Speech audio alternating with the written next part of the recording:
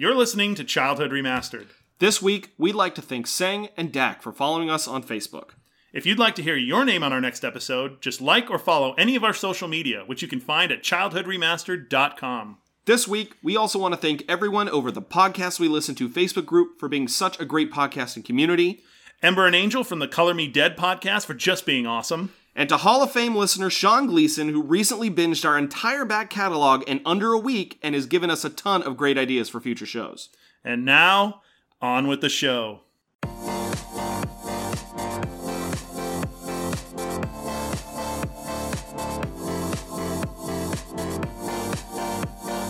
Hello and welcome to another edition of Childhood Remastered. This is the podcast where we look back on the cartoons and TV shows and movies and whatnot of our youth and see if they're still worth a damn. Or not. Or not, which is far too often the case. I'm Sean. And I'm Chris. And today we're going to be finishing up our run of the Disney Afternoon with Tailspin.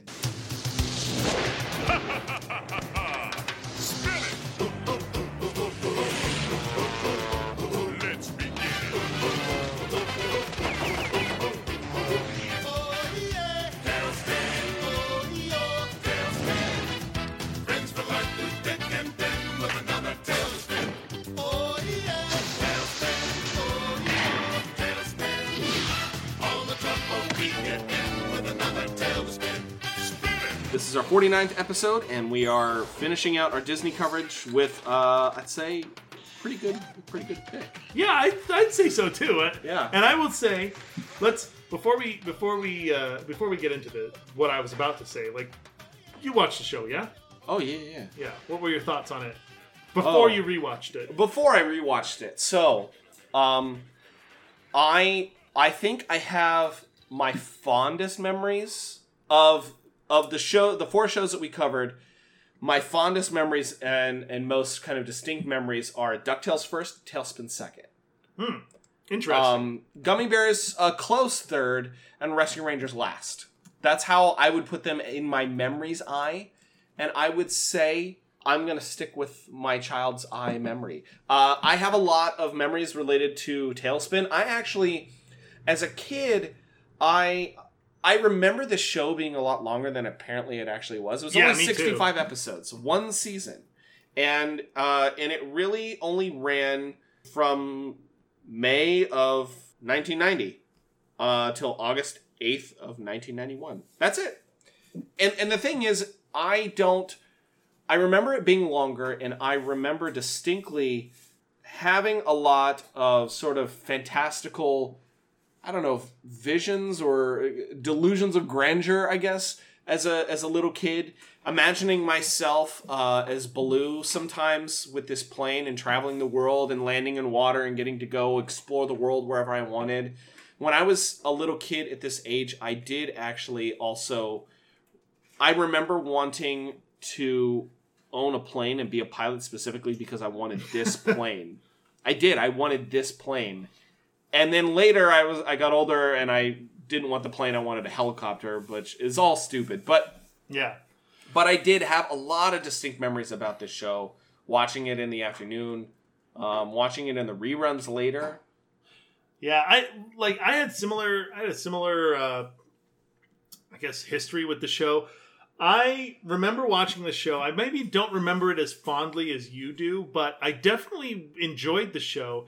And even at a young age, I kind of knew it was a little bit more mature than the other shows on the Disney Afternoon. If only for the fact that they had air pirates that shot, like they used guns a lot more. With bullets. Yeah, guns with bullets and airplanes that shot down other airplanes, and it wasn't so much like a kiddie show as, say, Chip and Dale or Gummy Bears or even DuckTales, really. Like, they used guns in DuckTales a little bit, but not with the frequency that they did in Tailspin.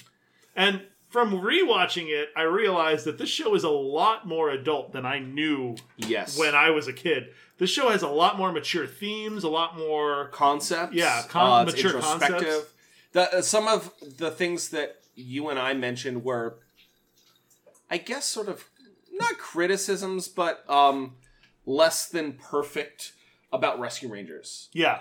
Right? That this show, I think, definitely picked up on. Yeah. What I don't understand is why this show only has 65 episodes. Yeah, it's like it went for one season and then that was it. It has the least amount of the 4 that we're covering for Disney Afternoon, and I don't understand why. Yeah, I don't either. I think it's one of the better shows. It is, actually. I would say that aside from DuckTales, it's probably the second best show the Disney Afternoon had. Yeah, absolutely. And the thing is, it aired for that 1 year, but then it ran in reruns on the Disney Afternoon block until 95. Yeah. Just in the afternoon block. Then it moved over to Disney Channel and aired on the 2-hour block called The Block Party on weekends from 4 to 6.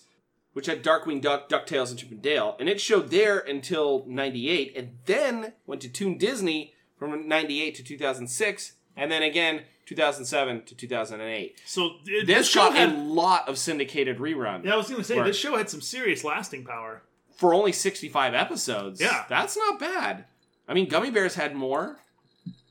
DuckTales definitely had more, and I feel like this show got the most play. Yeah, absolutely.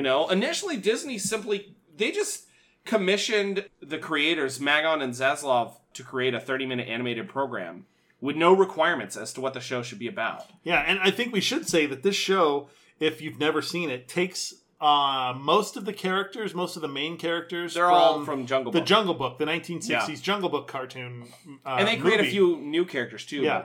But you have Baloo, who has the same name, Baloo and Baloo. And Shere Khan and Louie. King Louie.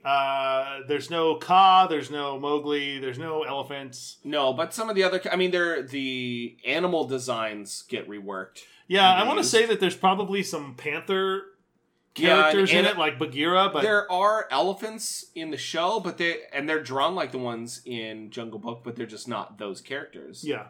What happened was they were getting really close to the deadline for a pitch. Mm-hmm. And they hadn't come up with anything, so they decided to make the story about Baloo, one of the central characters of the Jungle Book. Originally, though, this show was going to be based upon Launchpad McQuack. So, well, that makes sense, because the show centers around pilots. And the plane is called the Sea Duck. Yeah. Which, originally that was their idea, and that got changed because Disney said no. And so they decided to have Baloo work for an air delivery service. And so in order to add sort of dramatic effect, they decided to maintain the impressionable son, bad father dynamic, which had driven sort of the plot of Jungle Book. Yeah. And so they replaced Mowgli with this anthropomorphic bear character named Kit Cloudkicker. And they were inspired by Cheers, the very popular sitcom at the time, and so they created the character Rebecca, who's based off of Rebecca Howe from Cheers. Yeah, and gave her character's arc a sort of similar run. Yeah, in the not the Jungle Book, but in Tailspin, what happens is Baloo owns essentially a failing cargo delivery service, and Rebecca comes in the first episode and essentially buys the business out from under him. And renames it Hire for Hire. Yeah, because it was like Baloo's delivery service or something like that. And yeah, renames it Hire for Hire, and Rebecca is a no-nonsense, very much a businesswoman who's take charge and very authoritarian and makes Baloo work. And Baloo is he has the same kind of personality that he did in... And work ethic. Yeah, personality and work ethic that he did in the Jungle Book. He's very lazy, he doesn't like working, he likes partying, he likes drinking. But he's like fiercely loyal and will help his friends and that kind of thing. Yeah. So it's the Ted Danson, Kirstie Alley dynamic that from Cheers, where you have a very serious business-minded woman who runs the bar, and then you have the main worker guy who's the Ted Danson / Baloo character who is trying to get away with as much as he can get away with. You're right. And then the whole thing is a period piece. Yes. It's supposed to take place in like the late 30s, and there's this. So Louie is the owner and runner of a bar. And they make the bar basically a tiki bar that's sort of this neutral zone, kind of like in Casablanca. Mm-hmm. And that was on purpose. And they decided to add Shere Khan to the show, but he's basically a businessman. He's like he's like a business mogul. He's like a Lex Luthor type almost. Yes. And the guys who created this, Magon and Zaslav, they were inspired by Hayao Miyazaki's 89 manga Hikote Jidai. which is about this pig-headed guy who flies a seaplane and fights air pilots. That's basically the plot of this entire show. Yeah, and then 2 years after this, Miyazaki released an anime adaptation called Porco Rosso, which I've seen. It's also very good, by the way. All of Miyazaki's stuff is amazing. But the time frame of the series is never exactly addressed, but you can tell that it's supposed to be the late 30s, like I mentioned earlier. Yeah, there's telltale signs like Art Deco. Yeah, it's very Art Deco. The town where they live is called Cape Suzette, and there's a lot of puns on everything. But Cape Suzette, pun on Crepe Suzette. And in my episode, one of my episodes that I picked, they talk about quote the Great War ending 20 years ago. Yeah, so which for me means in 1938. Yeah, exactly. Gotta be. So you have the town of Cape Suzette, which is, I think, like a city-state. Like, it's a city, but it's much bigger than a city. It's huge. And it's in this cove that's protected by these giant cliff faces that they have anti-aircraft guns in. I always liked Cape Suzette. I thought it was so cool. Like, I wanted to visit this world so bad. Yeah, the world... I felt like it was such this wide, expansive world to be explored. It reminds me of like the world that they build in like Indiana Jones and the Temple of Doom, because it's sort of from the same time frame. I think that one takes place in 1939 or 38 or something. So you have the Art Deco style. You have radios there's no television, so radios are the jet main. Engines are experimental. Yeah, everybody flies by propeller plane.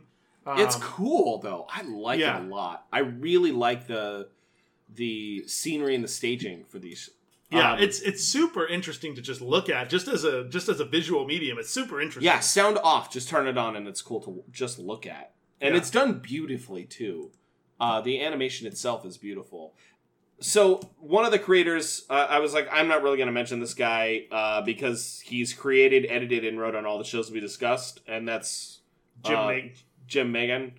But the other guy, Mark Zaslav, started his time at Disney on Fox and the Hound and Black Cauldron, Little Mermaid, and Oliver and Company. Mm-hmm. And he's worked on a bunch of other stuff. He left Disney in '92 and then ended up doing Mighty Max after this. Did you ever? I watched. You watched Mighty Max? Yeah. I remember it being a lot cooler than I'm pretty sure it actually was. Yeah, I haven't watched any of it, but I remember it being so cool. It's not good. It's not good. Mighty Max, by the way, was like an animated show based on. It was a male redoing of Polly Pocket. Basically. Yes, absolutely. It was trying to capitalize on the Polly Pocket thing, and the toys. I never liked the toys. The show, as a kid, I thought the show was kind of cool, but like no, it's not. It doesn't hold up. And then there's, do you remember Bump in the Night? Is it the claymation one? Yes. Yes, I do. I think most people forget about this, but I feel like I had forgotten about it. And as soon as I looked up the image of the show, I was like, oh my god, I remember this. I want us to do it. So now it's like one more thing we got to add. There was another show we did, I guess, called Crow that I do remember, but I don't remember it that well. I just remember that it was about cavemen. And it was about, like, this family of Neanderthals, and there was one of them named Crow, and he was a Cro-Magnon. And that's all I remember about it, and they did adventures, and it was... I don't know if it was any good or not, but... Probably not. Something to add to our thing here. There was 4 producers, and I really only just wanted to mention Larry Latham for doing An American Tail, The Treasure of Manhattan Island. God, what is it, like the 4th one? The 3rd one? The 4th one, I think. 3rd one, and then the 4th one, An American Tail, The Mystery of the Night Monster. Now, I had no idea that there was a 3rd and a 4th. I didn't either until making these notes for us. So just like the 5th and 6th and 10th Land Before Times. Live and learn.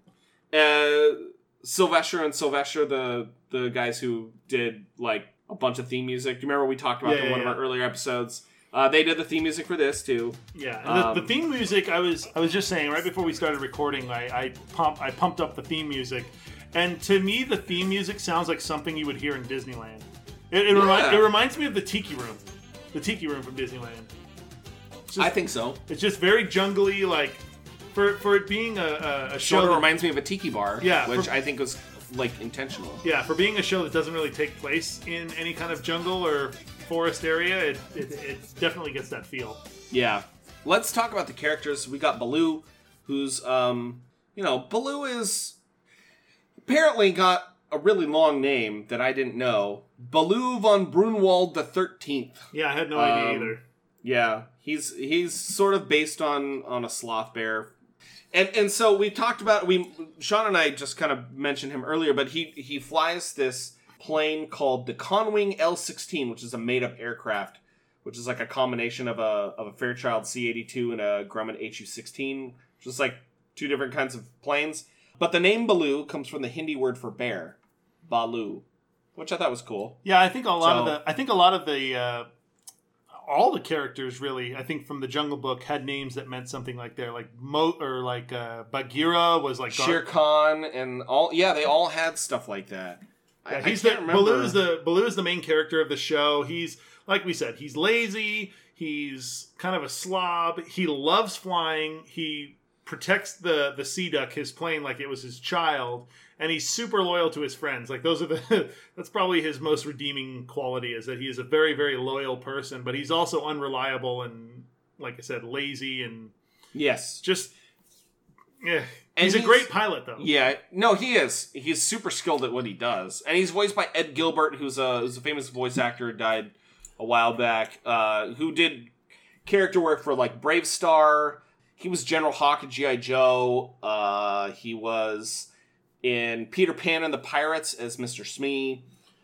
Vizier in the Aladdin cartoon series. He was also Dormammu in the Spider-Man animated series. Oh. So, and he did some other stuff too, but we don't need to get into it. And as Baloo, he sort of, I noticed this watching it, he sort of uses like sort of a southern accent for Baloo a little bit. Well now, looky here. Dig these crazy threads. Louie, it's Huey. Swab the poop deck. Scuttle that scuttlebutt. Yeah, I think that's his way to do his... I think that was what he had to do to get his, like, Phil Harris voice. Yeah. I think. And I think he does a pretty good job. Yeah. So, Kit Cloudkicker is this 12-year-old bear cub who's his navigator, who lived with air pirates, and then eventually joins them, and he's sort of as carefree as Baloo. But he's way more respectful to people than maybe Baloo is. Yeah. Oh, way more. Like he calls. I think it's because he's a 12-year-old kid who's afraid of getting in trouble. Is what it is. It's all we need, especially after what the professor said about the idol. Better not look at it. Okay. I wonder what would happen. And he's voiced by R.J. Williams that we talked about before, and another guy named Alan Roberts. But R.J. Williams we previously mentioned in our Gummy Bears coverage. Since he's the voice of Kevin. Yeah. In the last season. Yeah. Rebecca. Oh, Rebecca. Rebecca Cunningham. She is a brown bear. She keeps her hair in a French twist. And she's always wearing pants and a jacket. And she has this like weird relationship with Baloo. Hire for hire? Sorry, your cargo's not here yet. Why? 'Cause my pilot's about to have a horrible accident, that's why. If Baloo is where I think he is, he's gonna wish he weren't. Operator, get me Louis. Very Cheers-ish. Yeah. It's almost like a love-hate. You know, he calls her Becky, Beckers, and Beck, and Rebecca. I feel like their relationship is more of like a sibling relationship. Oh, see, I actually picked up on different in one of the episodes that we picked today. In a lot of the episodes, at least that I remember, like Baloo gets ordered around by her, and if you're gonna say that there is like an attraction between the two, I don't think there is. I don't. If there is, I think it's incidental. I think Baloo has some sort of feelings for her, maybe, that he doesn't realize he has. Maybe. But she, she's like this kind of shrewd businesswoman with an MBA who kind of came in and bought his flailing business. And it's voiced by Sally Struthers. Yep. Who, of course, is known for her role in All in the Family and Dinosaurs. So, I guess, and I wouldn't know anything about this, but she was Babette in Gilmore Girls. Kathy Wood. So, well, I knew nothing about Gilmore Girls. I think she was a character that like hung out in the diner and talked to another older lady. She was their next door neighbor. They were the next door neighbor. Oh, well. We heard it from the source. Da, da, da, da. The more you know. So the thing that I always remember her as is this like crazy outspoken activist on TV. I guess you know what I remember her from? Those Feed the Children commercials? No, the correspondence class commercials. You can get your career diploma or even your degree. Choose from any one of these courses.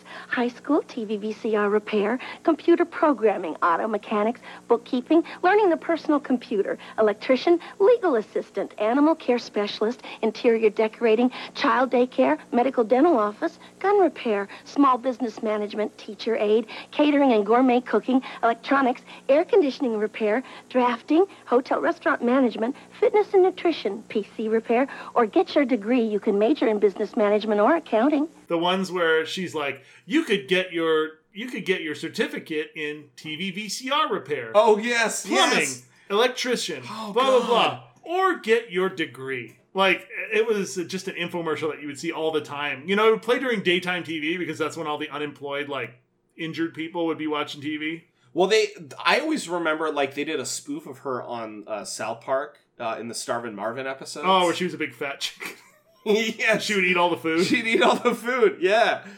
She has a daughter named Molly who, like, makes a very brief appearance in one of her episodes. I don't think we really need to talk about her. Yeah. But I do want to mention that she did play a young Kes in Star Trek Voyager. Oh, the actress did. Yes, the actress did. Jana Michaels. Yeah. We don't need to get into her too much. Yeah. Wildcat, we only see very briefly, but it's voiced by Pat Freely. We mentioned him in our coverage for Centurions because he's Max Ray. Yeah. Max Ray! Yeah. Brilliant Sea Operations Commander. Yeah, and then we also talked about him in our first episode for TMNT. He's best known as the voice of Krang, Casey Jones, Baxter Stockman, and just apparently he voiced a total of 59 characters on Ninja Turtles. So yeah, You gotta use what you got. he was Hillbilly Jim on the Hulk Hogan Rockin' Wrestling Show. Yeah. He was Fireball and Saber Rider and the Star Sheriffs, another show I'd like not heard of, but I sent you a thing about. Yeah, and Marshall Moo Montana on Wild West Cowboys of Moo Mesa. I want to do that show so bad. So Wildcat is the hire for hire mechanic, and he's essentially like an idiot savant, where he's completely. You just talk to him, he's like, doesn't live on "Hey." planet Earth. Yeah, he's like, oh hey guys, what are you guys doing? What's going on? He can build in one episode. He builds a plane in 2 hours. Well, I could slap together a plane in 2 hours with the parts I got. And since I only have half the parts, it should take only half as long. It's a shitty plane, but Yeah. he builds a plane in 2 hours that can fly. Yeah, and that's what he does. Is he's a genius mechanic, but he has spent all of his intelligence on that thing and that thing alone. So he's got nothing else, and he reminds me kind of like Tommy Chong a little bit. It's just like, what's going on, man? How Yeah. are you doing? That's a good way to think about him. Actually, No, I'm okay. that's Yeah. actually a really good way to think about him. Yeah. Now, Louie, who we mentioned before, he's the sort of like fun-loving buddy of Baloo who runs. He runs the it's called Louie's Place, the bar, Yep. whatever. He's voiced by Jim Cummings, and I remember you telling this story. I forget what show we were doing. I think it was Duck. It was Darkwing Duck, maybe. Yeah. So King Louie. not Wait, King you Louie. realize? So it's right now we're recording, and it's June. We're recording this episode in the month of June, early June. Yep. And the Darkwing Duck episode, I think we had already recorded this by then, Maybe. a year ago. So this has been a long time, and somehow Yeah. I remembered this. Why? And so do you. So Weird. Jim Cummings is not only a really great voice actor. Jim Cummings is also a really great impressionist. He can do voices. Yes. That's part of the reason why he's such a great voice actor. Is he can mimic the voices of other. That's why he took over for Zummy, the roles of Zummy and Tigger. If you don't know who he is, you haven't listened to our podcast. Yeah. Like you haven't. So go back and listen to other stuff too. But he's Jim Cummings. So one of the impressions that he did is he does a nearly spot on impression of Louis Prima, who voiced the original King Louie in the Jungle Book in the 60s. So Louis Prima was a big band leader, And there was a lot of controversy back when we were talking about that. Controversy. There was a lot of controversy about the voice and the depiction of King Louis, because it was found to be, by a lot of people, to be very racist and very insensitive and whatnot. Well, I think we had mentioned that there are some legit racial undertones with Jungle Book and it being because of Walt Disney's sort of underlying racism. Yeah, that's a whole other discussion. But Louis Prima was an Italian guy. Yeah. So Jim Cummings, when he took on the role of Louis in Tailspin, he does a spot-on Louis Prima impersonation. It's perfect. Like a perfect Louis Prima impersonation. To the point that the widow of Louis Prima and his estate sued him and sued Disney for violation of their copyright or their... using his likeness. Yeah, they were using his likeness. They were using his voice. So they had to change up his voice in some of the later episodes. And that's why... Aside from Tailspin, you don't see King Louis anymore. You see King Larry, which is Louis' twin brother or something, and has a different voice. Because of the lawsuit brought on by Louis Prima's widow and their estate, Jim Cummings was no longer allowed to do his Louis Prima impersonation. That's so stupid. Because it was so perfect. That sucks, man. Yeah. So Louis is Baloo's best friend. His... like Chris said, his place, his Louis' place, is a pit stop for pilots. It's literally a rapscallion hangout. It's literally located on an island. The only way to get there is either by plane or by boat. And so by plane for everybody. Yeah, so it's populated by pilots. By pilots. It's flyboys. It's an island bar. It's vaguely a bar because every time, if you look at like the stuff behind the bar, it's never alcohol. It's like fruit juice, and that's what he serves is fruit juice and quotes around fruit juice because it's really like martinis and cocktails and stuff. Yeah. But because like at one point in one of our episodes, Baloo is drinking like a ton of stuff and he's belligerent and he's obviously kind of drunk, but he's been drinking fruit juice. So yeah, I don't know about that, but Jim Cummings, in addition to doing Louis and, of course, Darkwing Duck, and I mentioned him before as being the Cajun Firefly Ray for Princess of the Frog, and he is also Dr. Robotnik from the Chili Dog Sonic the Hedgehog. That's not Sonic Sat AM. That's just Sonic that's the just Hedgehog. Sonic. Yeah. No, Sat AM is the good one. Yeah. The one that you hate is the one with all the chili dog jokes. Yeah. Yeah. So good. Yeah. Well, he also does Don Carnage, and we finally get to talk about Don Carnage, and I love Don Carnage. Don Carnage is a great character. He's genius. Take your hands off me and slap yourself! What are you talking about, you fools? Yeah, he's genius. He's the leader of the air pirates, who their home base is on the Iron Vulture. They're this giant, flying fortress. Yeah, it's essentially a giant flying aircraft carrier. Yeah, that's in the shape of a vulture, and that's their base of operations. And they send out these little assault planes to essentially. So does that mean that Don Carnage is the leader of S.H.I.E.L.D.? Yes. Okay. He was the first leader of S.H.I.E.L.D. Okay. Because S.H.I.E.L.D. predates Captain America. Ooh, true. Or not S.H.I.E.L.D., sorry. Don Carnage predates Captain America, because that takes place before World War II. In the 30s. Oh, that's true. So Don Carnage came first. Interesting. So he's the captain of the Iron Vulture. He's a Red Wolf, apparently, according to Jim Magan. And I love the Napoleonic clothing that he wears too. Yeah, he does this voice. And I don't... Oh, you did put it in there. I did. I was going to say that... Jim Cummings cited directly Ricky Ricardo as his inspiration. And there's even a quote in one of the episodes that we could play later that is a direct Ricky Ricardo... Does he say something like, you got some splaining? Something like that. I can't remember what it is. But yeah, his voice... His voice and his characterization is hilarious. He's just like, what are you talking about? Oh, do you think that I look beautiful? Like, he does a lot of that. It's like... Don Carnage is... Oh, yes, I understand.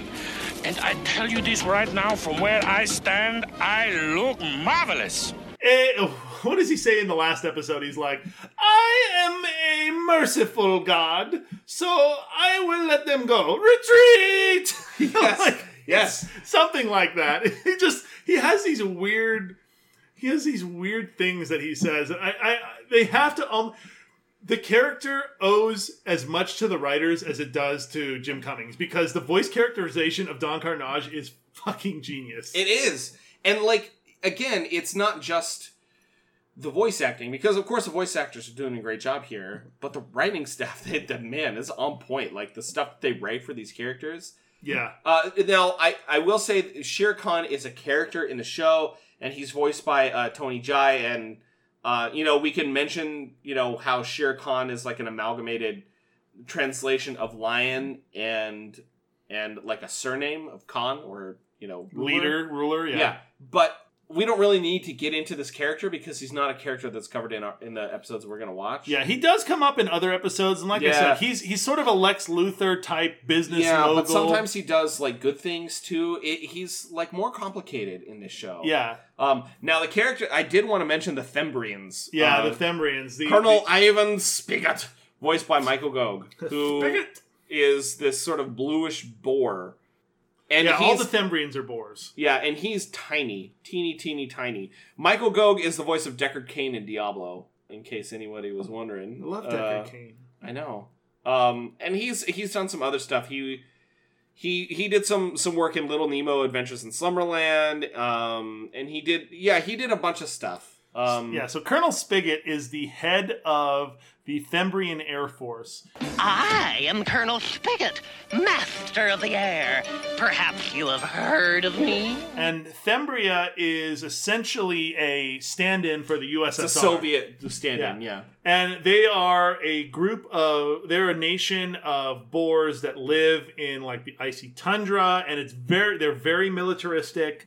They do parades. But they show like all kinds of weird like ineptitudes where they decide that, well, since we're not currently at war, we're not going to use bombs. We're going to literally use bathtubs, and they do. Yeah. Because it's just cheaper for them to build a bathtub and drop bathtubs out of a plane. It's just like they do all kinds of weird stuff. And he's got a guy who follows him around called Sergeant Dunder, who's voiced by Lorenzo Music. And I didn't even need to look that up. You can hear it immediately. You're like, oh, Lorenzo Music. There we go. Yeah, and Spigot has a catchphrase that he says all the time when he introduces himself. He goes, "I am Colonel Spigot. Perhaps you've heard of me?" And then everyone says no. And then the other thing is that everyone who does, or everybody who has, like, they just make fun of how short he is, or his lisp. Well, it's that, and he also tends to get introduced as Colonel Nozzle instead of Spigot. Oh, yeah. He's like... Which is funny. The Grand Marshal is like, "This is my commander, Nozzle." And he's like, "Actually, sir, it's Spigot."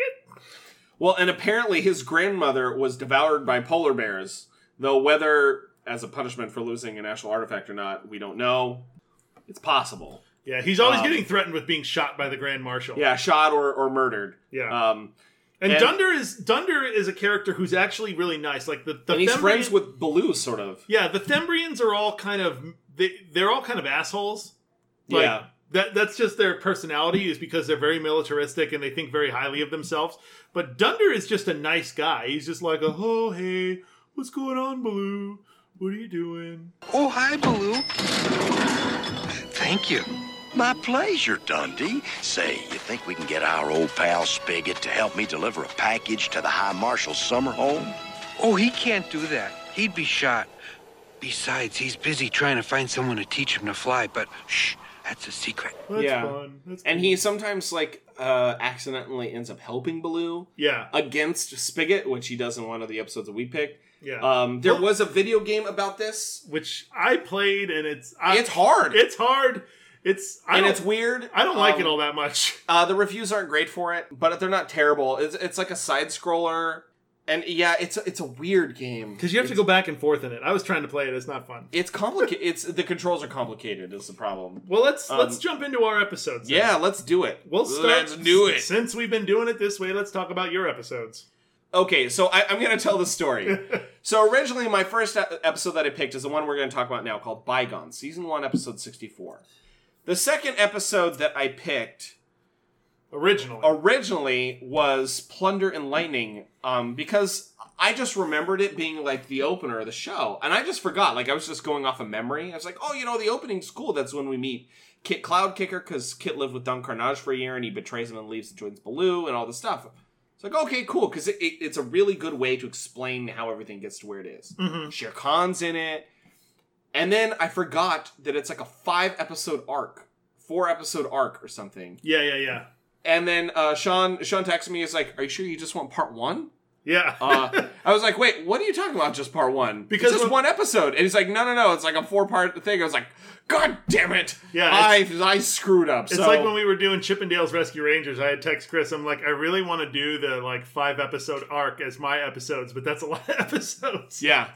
Which is why we ended up doing 2 episodes of DuckTales. Yeah. So the second episode that I picked is called Flying Dupes, which is the last episode of the season. And I picked that one because apparently it was banned.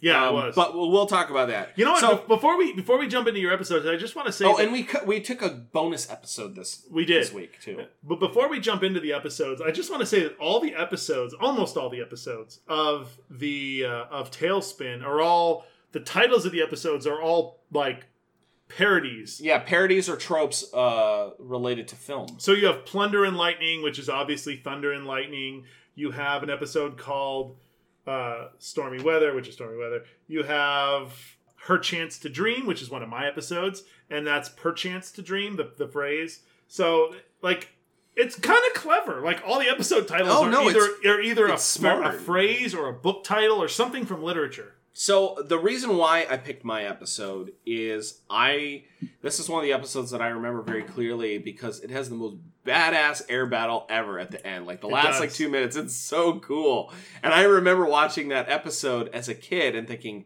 I want to be Baloo. I need to be Baloo. Yeah. How can I fly the Sea Duck and fight pirates? So what happens is it starts off with Baloo kind of reading a comic book to give us some context about, quote, Squadron 7, which is the story about these pilots. And the Squadron of 7 are, of course, 7 pilots, which are a stand-in for the 7 Samurai or the Magnificent 7. Yeah. And this story takes place in World War I. Yes, and this is the one that we were talking about earlier, about talking about the Great War ending 20 years before, and how there's this guy named Rick Sky who was Baloo's like idol when he was a kid. Yeah, and the subject of the comic books that he's reading. Yes, and how he got lost at sea, never to be heard of again, and he was trying to transport silver for the military or something, and everybody essentially assumed that he stole it, but what happened was I think Rick Sky they all got frozen in ice, like sort of Encino Man-ish, and didn't die, and then they got defrosted, and 20 years later, and lived. And it didn't age, it didn't do anything.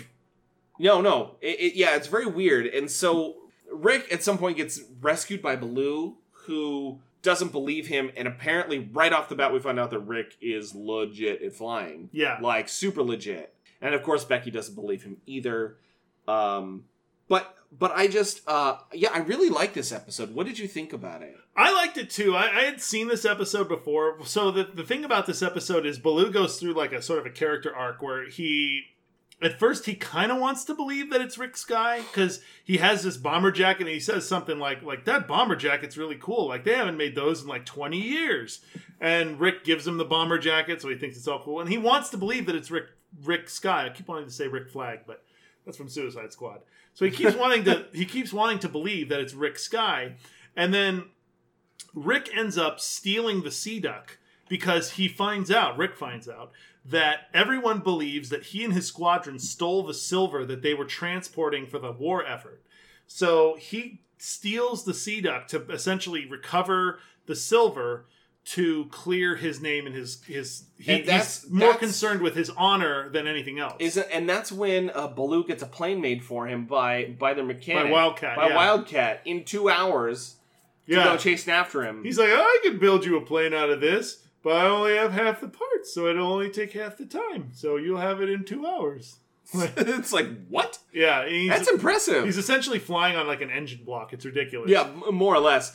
So they go through some like kind of fun caperish stuff inside the Iron Vulture, and they escape. Because Rick gets captured. Yeah, and so he doesn't know Baloo's plane doesn't have guns on it. He doesn't understand why it wouldn't. Yeah. Quit with the lying baloney. If you were Rick Sky, how come you got caught so easy? You were only outnumbered 10-1. That was your fault. You didn't tell me your blasted plane had no guns. Imagine my surprise. Well, if I'd known you were going to steal it, I'd have put some on for you. That's perfectly all right. Apology accepted. Now, what say we get out of here? And they escape, and when they escape, There's this point when his Don Carnage is trying to shoot at them and get them, and his sidekick whispers at him. His sidekick who never speaks. Yeah. So he whispers something at him, and then Don Carnage responds to him. Yes, I see nothing either, too. That is why we must shoot everything not inside. And I thought that was really funny, because then they just started shooting at everything outside. But it's just, what I liked about that quote is it reminds me of sort of Don Carnage's sort of the way his character processes things. Yeah. So it's like, well, I'm just going to shoot at everything because I don't know where they are. Which, if anything, makes no sense. And but then at this point, they find the guys frozen in ice, and we get the super awesome biplane. Like, the old guys are flying biplanes against like some new pirate ships, and the pirates are getting owned. And this is where the quote that you talked about earlier. Don Carnage is a pirate of mercy. He will let them go this time with a warning. Now retreat! Yeah. But like his timing, it's not just the line, because the line is funny, of course, but the way he delivers it is really funny too. And I thought, like, okay, yeah, the Rick Sky and the rest of them, like, they go off into the sunset, but I really, what I think is the more adult aspect of this episode is two things. So Rick Sky comes to realize that he's a man out of time. Oh, yeah. And that he doesn't belong. And that he needs... Even though it's only been 20 years. Yeah, but still, 20 years, a lot of things have changed. Radio and everything else is very new to him, and he's confused. And then, especially Baloo's arc, dealing with his childhood hero, and going through that whole process, and then coming to the realization that heroes are not exactly what you think they are. Yeah. Is kind of an interesting arc for a kid's show. Yeah, and Rick ends up making Baloo a member of the squadron and gives him the silver to deliver to essentially prove that he is who he said he was going to be, or he is who he was. And Baloo brings back the silver, and Rebecca finally believes that was Rick Sky. Yeah, so now he feels validated. Yeah. Now, the next episode, The Flying Dupes, I do not know why it was banned. It had to have been because of the bomb. It has to be, but that's the only reason, and it's dumb. I don't understand. And this one was banned. So there was 2 episodes that were banned. This one was banned entirely. And there was another episode that we'll talk about in a minute that was banned initially and then was able to be... Well, it made a single run, and then it got banned, and then it was banned for a while, and it's kind of snuck into a couple of airings on Disney later, like in syndication, by accident. Sort of. But, so this episode, Flying Dupes, is basically Baloo gets paid money to deliver a, quote, housewarming present to the leader of Thembria.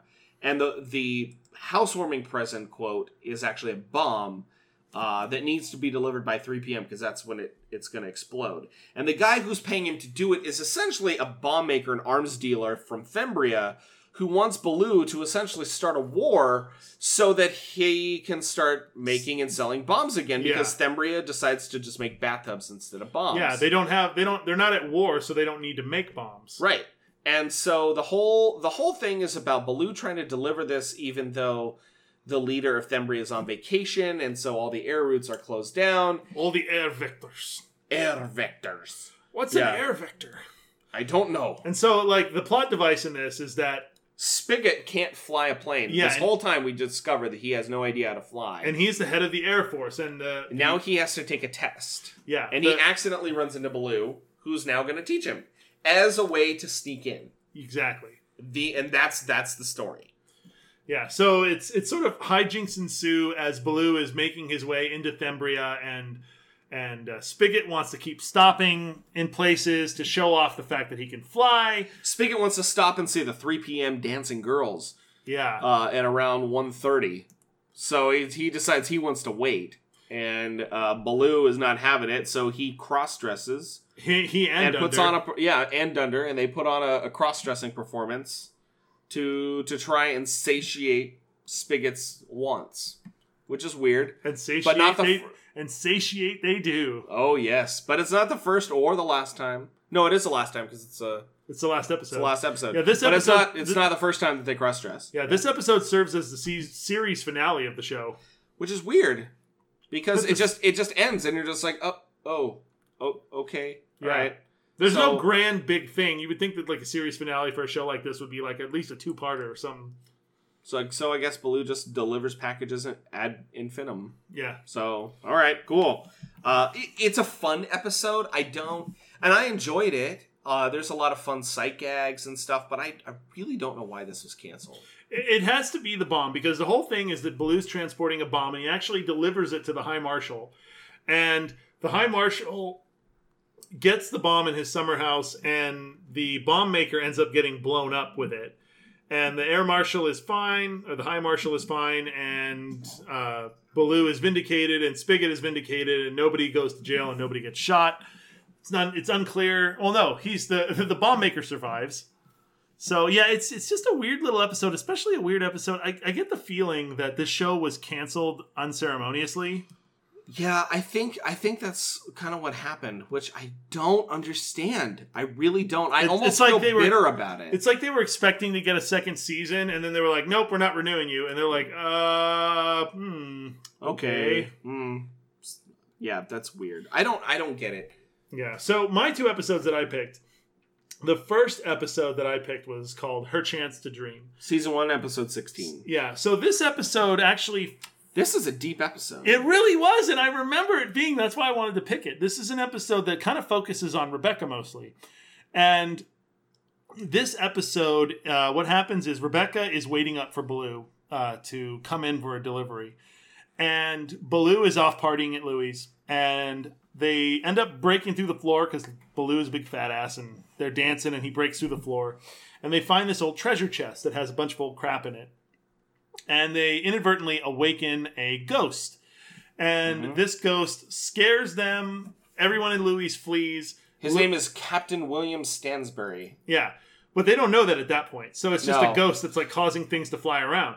So Baloo and Louie jump in the Sea Duck and they fly back to Cape Suzette. And finally they get there and Rebecca's like, well, where's all the cargo? And he's, I left it at Louie's. And so she gets pissed off at him and makes him fly back to Louie's. And she goes with him. And there's this great exchange when he gets back to her that I love. Because I feel like it sort of exemplifies the relationship between Baloo and Rebecca. Like, he's trying to, like, excuse his bad behavior. And she's irritated and exasperated. And she's exhausted. And sort of literally exhausted. And so what happens is, so he comes in late and she starts in on him. You low-life excuse for a pilot.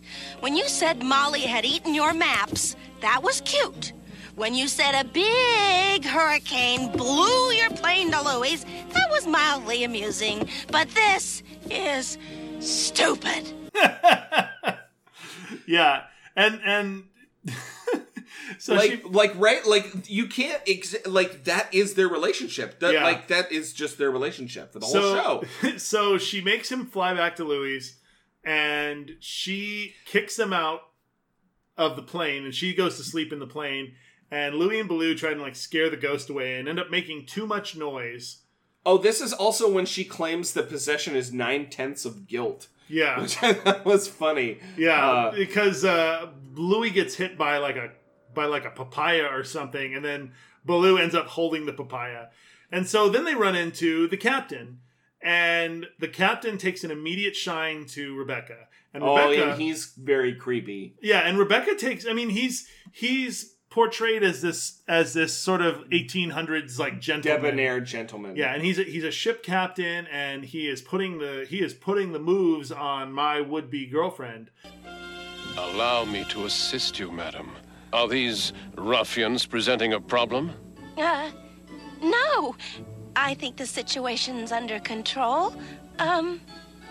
Thank you. The pleasure is mine, madam. Captain William Stansbury. At your service. No, so this is the moment that I was not the moment, but this is like kind of roughly the scene in which I was like, he seems bitter that she's picking him. Yeah. So there's this great jab though. Do you remember? There's this point where they jab at Baloo being fat. Madam, if this were my ship, I'd them flogged. Well said, madam. Hang 'em from the yardarm. It'd take 2 yardarms for Baloo. I see what you mean. Followed by a crack at Becky's perceived masculinity. You'll apologize to the lady, sir. Show me a lady, and I will. Okay, I'm sorry. But this whole exchange, though, is very weird because it's sort of hinted at that Baloo and Becky are into each other. Which I guess kind of explains why Baloo then tries to stop the captain's advances towards Rebecca. Well, he does, and then it makes more sense later on, too, because he realizes that the captain is a ghost. And this actually... So, Rebecca falls more and more for the captain is a ghost. And the captain ends up essentially, like... Making pottery with her? Yeah. So, no, he ends up, like, essentially giving her a choice. He says, like, you can come with me and we can be together forever, which I guess would mean that she would die. Or, I was going to say, come with me if you want to live. Yeah. Or she can, like, go back. Because Louis finds this magical spell book that will dispel his spirit. Conveniently. Yeah, I know. Yeah.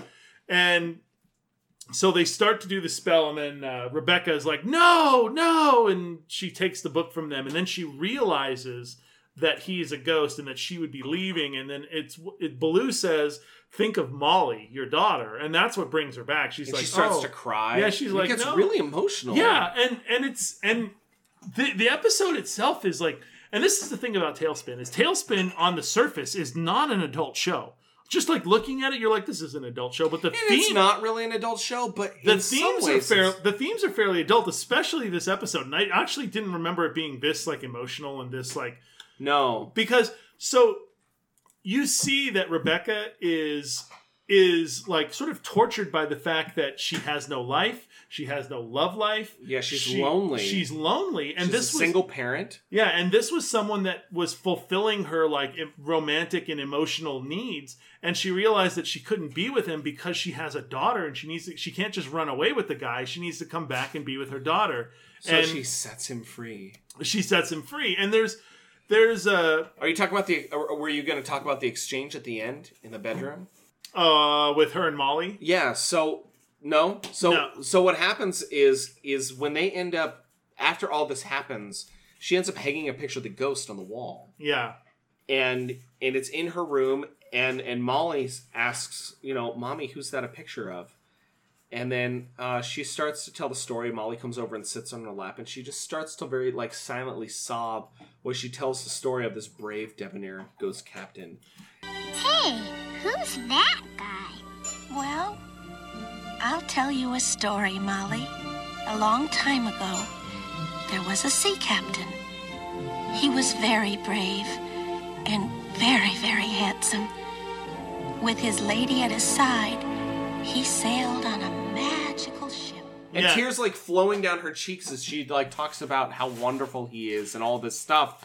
I'm like, man, she just got deep here. Yeah, and it's something that I don't know if they talk about in the show because Rebecca obviously had a husband at some point, or had at least a father of Molly. I believe that they mention that it's a divorce relationship. Yeah. He's non-existent. Yeah, so Rebecca at some point was in a relationship, and now she's not. She might be the first single mom in Disney.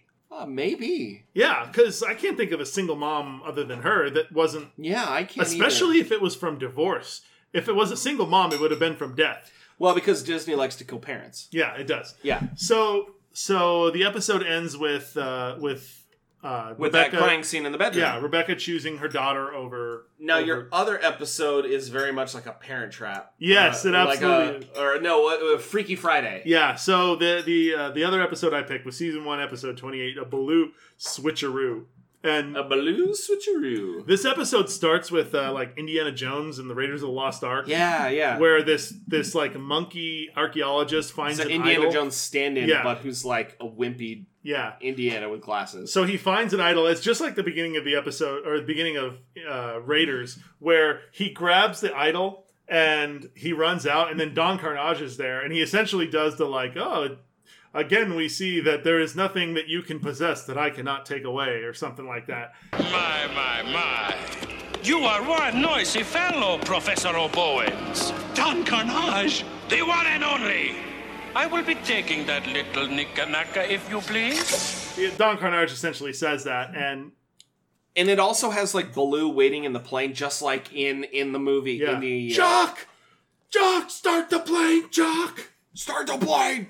Yeah, it's that. It's the whole like first bit of Raiders. Yeah, so which is awesome. I just want to watch Raiders now. Yeah, so the whole plot device of this episode is that the idol during a lightning storm. Don't look at the idol in a thunderstorm. So it's the Lost Covenant. Yeah, so if you look at the idol during a lightning storm, then you get switched with the other person. So thankfully, though, the voices switch with the bodies when that happens, because otherwise it'll get too confusing. Yeah, so Baloo and Kit switch places, and then eventually down the line, Rebecca and Don Carnage switch places. And they have to get the idol back and have like a lightning storm happen again and look at the idol before the sun rises or the change will be permanent, because arbitrary supernatural rules. So they spend the episode trying to get the idol back, and they finally get the idol back, and they switch themselves back, and then two of the henchmen for Don Carnage get switched, and the episode ends with, "We need to find that idol." Yeah, well, there's this part before they switch where Don Carnage breaks in with this funny line. Where could that idol be? Idol. You know, I really like that word. And like he has these like little moments where you're just like, that's very weird. And then the part where he looks up, or where he first runs in after he switched bodies, and he runs into Rebecca in his body, and he goes, "Darling, from where I stand, I look marvelous." Yes. I think that is like earlier, right? Yeah. There's also this really great exchange where you can see the Ricky Ricardo inspiration. I look marvelous. That's like right at the end before you find out that the pirates are switched too. I really like this episode. This was like not like a deep emotional episode, but it's fun. Goofy and fun. Yeah, it's goofy and fun. It kind of breaks it up. The thing about Tailspin is that it is way deeper than you remember. Like, a lot of the episodes have a lot of heart and a lot of subtext that you probably didn't see when you were like 7 or 8 watching this show. The next episode, God, I'm so glad we picked it. Because it was our sort of bonus episode that we picked because it was banned. Yeah. And it ended up being a really good episode. Yeah. It's called Last Horizon, Season 1, Episode 32. Well, it's all Season 1, right? Yeah.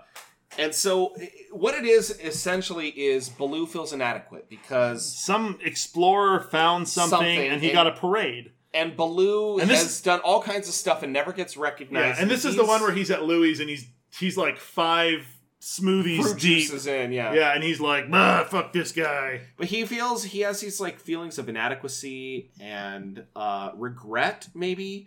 And I think he wishes that his life was different. Mm-hmm. And like, you wouldn't expect that from like a kid's show like that. No. And we just go on adventures and do fun stuff. Yeah, exactly. And Baloo claims that he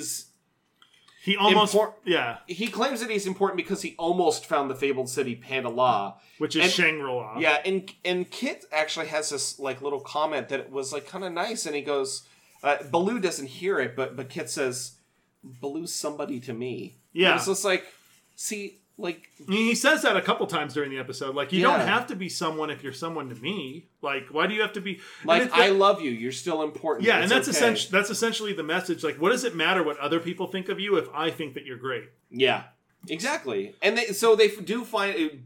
Baloo does find Pandala. Did you notice... So Pandala is led by this guy named Wan Lo. Did you notice who the voice is? It sounded familiar.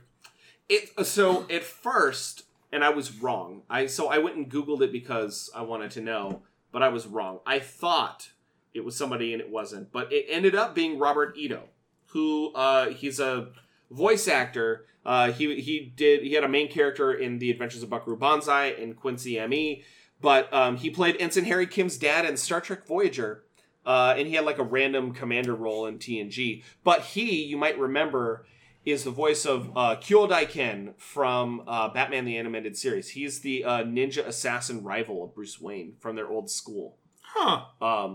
And he gets that he gets to do that character twice in Batman. Nice. Yeah.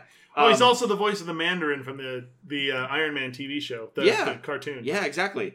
So it turns out that Panda Law is... Nobody can ever find it because the whole city moves, and what they do is they go to a new location, they plop down, they conquer that city, they take all their stuff, and then they move on. Mhm. But Baloo doesn't know that, and so Baloo gets his plane repaired, and then Panda Law follows him home, and then attacks Cape Suzette.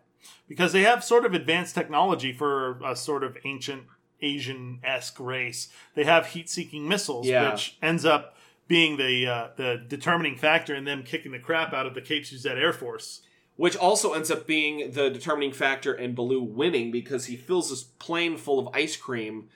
And I don't know how actually that would have worked. I don't either, but it's a cartoon, so who cares? Yeah.